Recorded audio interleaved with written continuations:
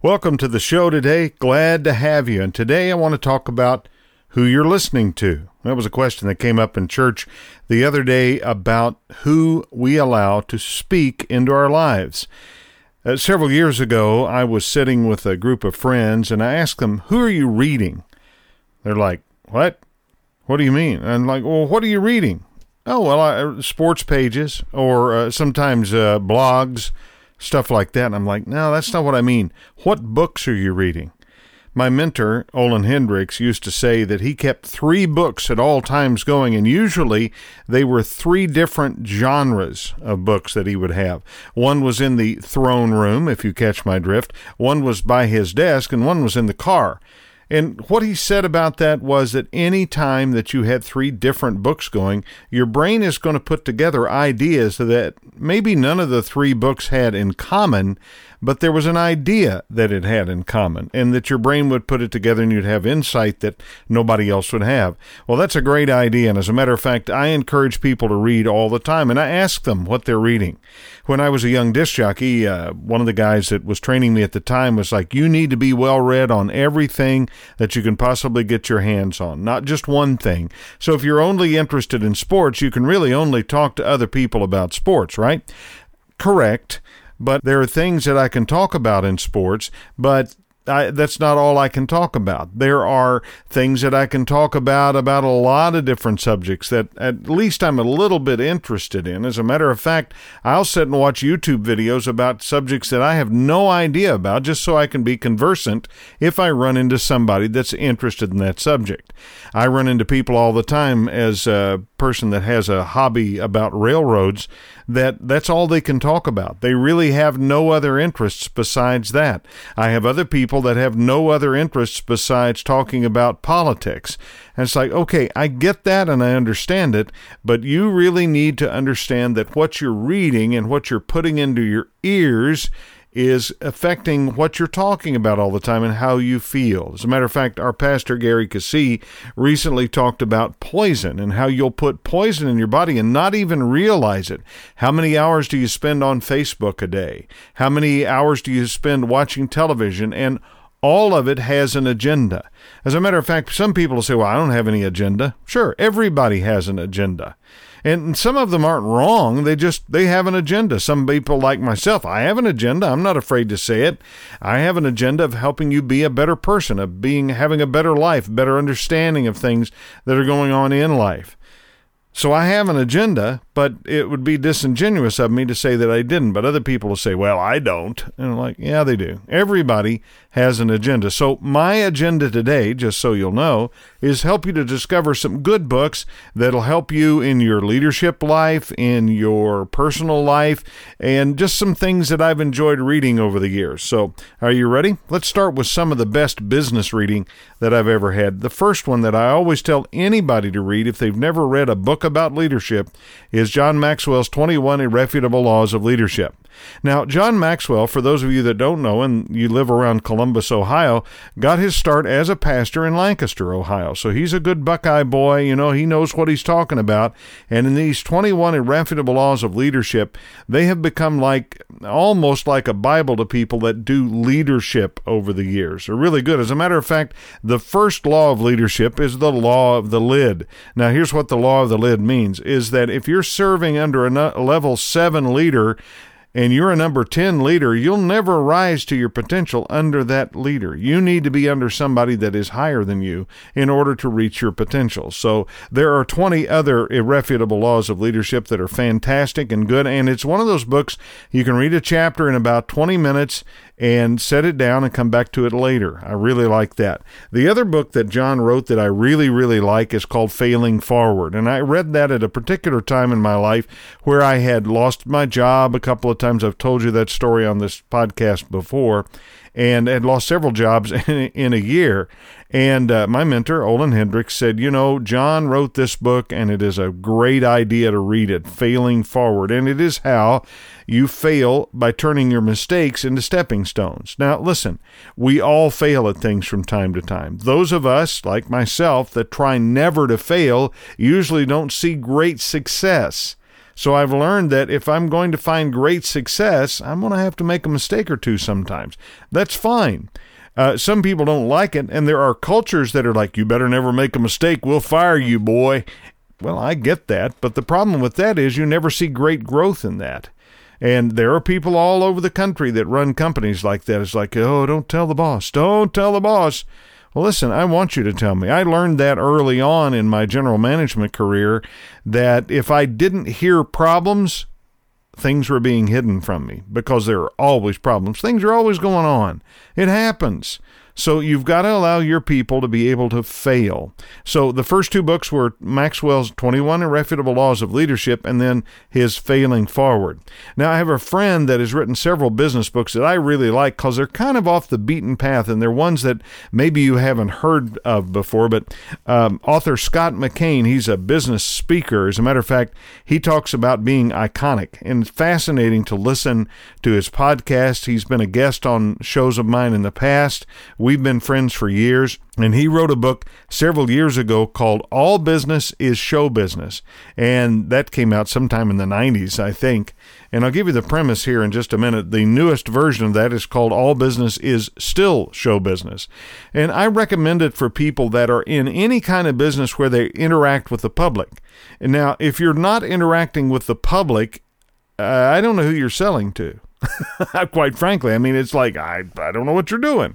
So All Business is Still Show Business talks about the fact that we're all putting on a show. Years ago, when my wife was beginning her business, Snacks with a Twist, available at snackswithatwist.com. Thank you very much. We decided that we wanted to have really good packaging. And the reason that we decided that early on was because we had seen what Cheryl Kruger had done with Cheryl's Cookies. Now, Cheryl's Cookies are good, but the packaging is fantastic, and it just draws your eye. As a matter of fact, Cheryl has told us now, we've become acquainted with her. She has said, people eat with their eyes. That's the first thing they do, is eat with their eyes.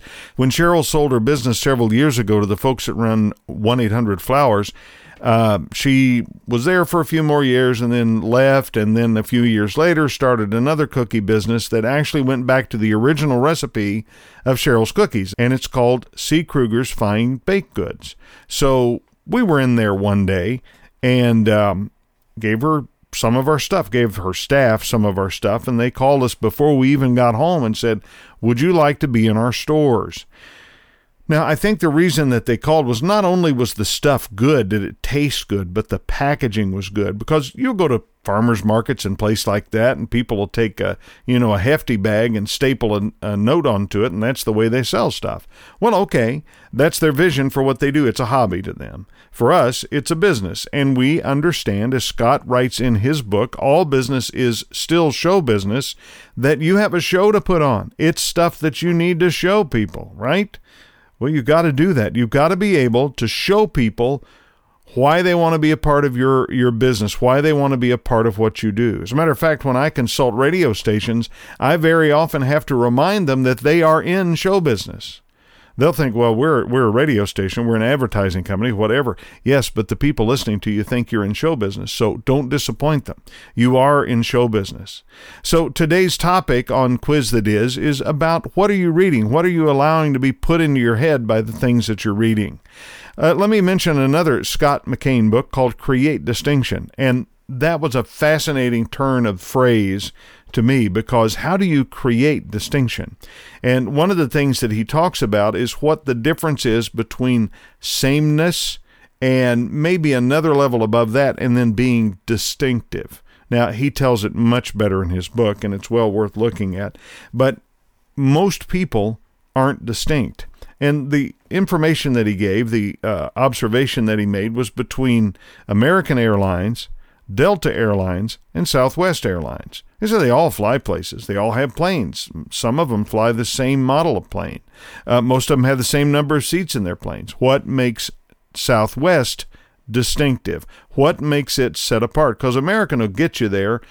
In my experience, it's not a great airline. It's okay. I'm not knocking it. It's not a great airline. Delta sets itself apart. It's differentiated. Well, see, the problem with differentiation is people can copy differentiation, but they cannot copy distinction. What makes Southwest distinctive? It has to be the culture. There's nothing else that can explain what has made Southwest very, very, very profitable. And as a matter of fact, it's one of the few, if not the only airline that has been profitable its entire existence. Because almost every airline, if you put their stock and all that stuff together over the years, has never made much money. But Southwest has made money hand over fist. So I suggest Scott McKain's Create Distinction. Another book that I like to read, it was really good, it was by Captain Michael Abrashoff, and I hope I say that right. It's called It's Your Ship, and it's about management. And the reason he wrote the book was that he was captain on this ship. As a matter of fact, I think he was the executive officer on a ship, and he would buck his captain from time to time. I want to do this, I want to do that. Well, in the military, they kind of frown on that sort of thing, but his captain would let him do it, and it turned out to be one of the better run ships in the Navy because that captain was allowing people to do things that was a little bit different. And then as Captain Abrashoff became a captain, then he would allow his people to try different things. You see, that goes back to what I was talking about with John Maxwell's failing forward. We often find it difficult to allow people to try new things, to try different things. Well, that book, It's Your Ship, was really, really good about how to do that and how to run things and how management was supposed to work.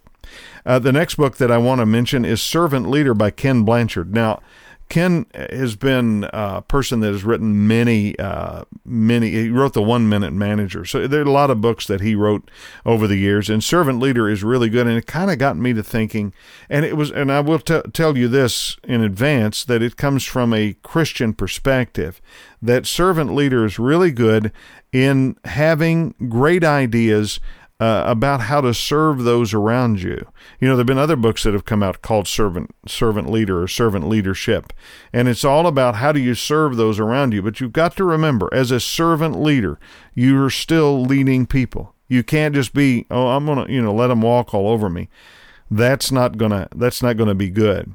So this week I wanted to talk to you first about business reading. That's what we talked about this week. Next week I'm going to talk about some of the other books that I've read over the years and why they've been important to me. So again, the suggested business reading books that I had this week are John Maxwell's 21 Irrefutable Laws of Leadership, his Failing Forward book, Scott McKain's All Business is Still Show Business, Scott McKain's Create Distinction, Captain Michael Abrashoff's It's Your Ship, and Ken Blanchard's Servant Leader.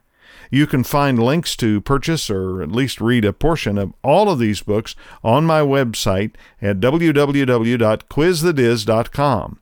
You can reach me there or at 614-382-2582. My email address is terry@quizthediz.com. So subscribe to our podcast and be sure to rate it on your favorite podcast app. We'd appreciate it. And remember, God has a plan for you, and we're here to help you find it.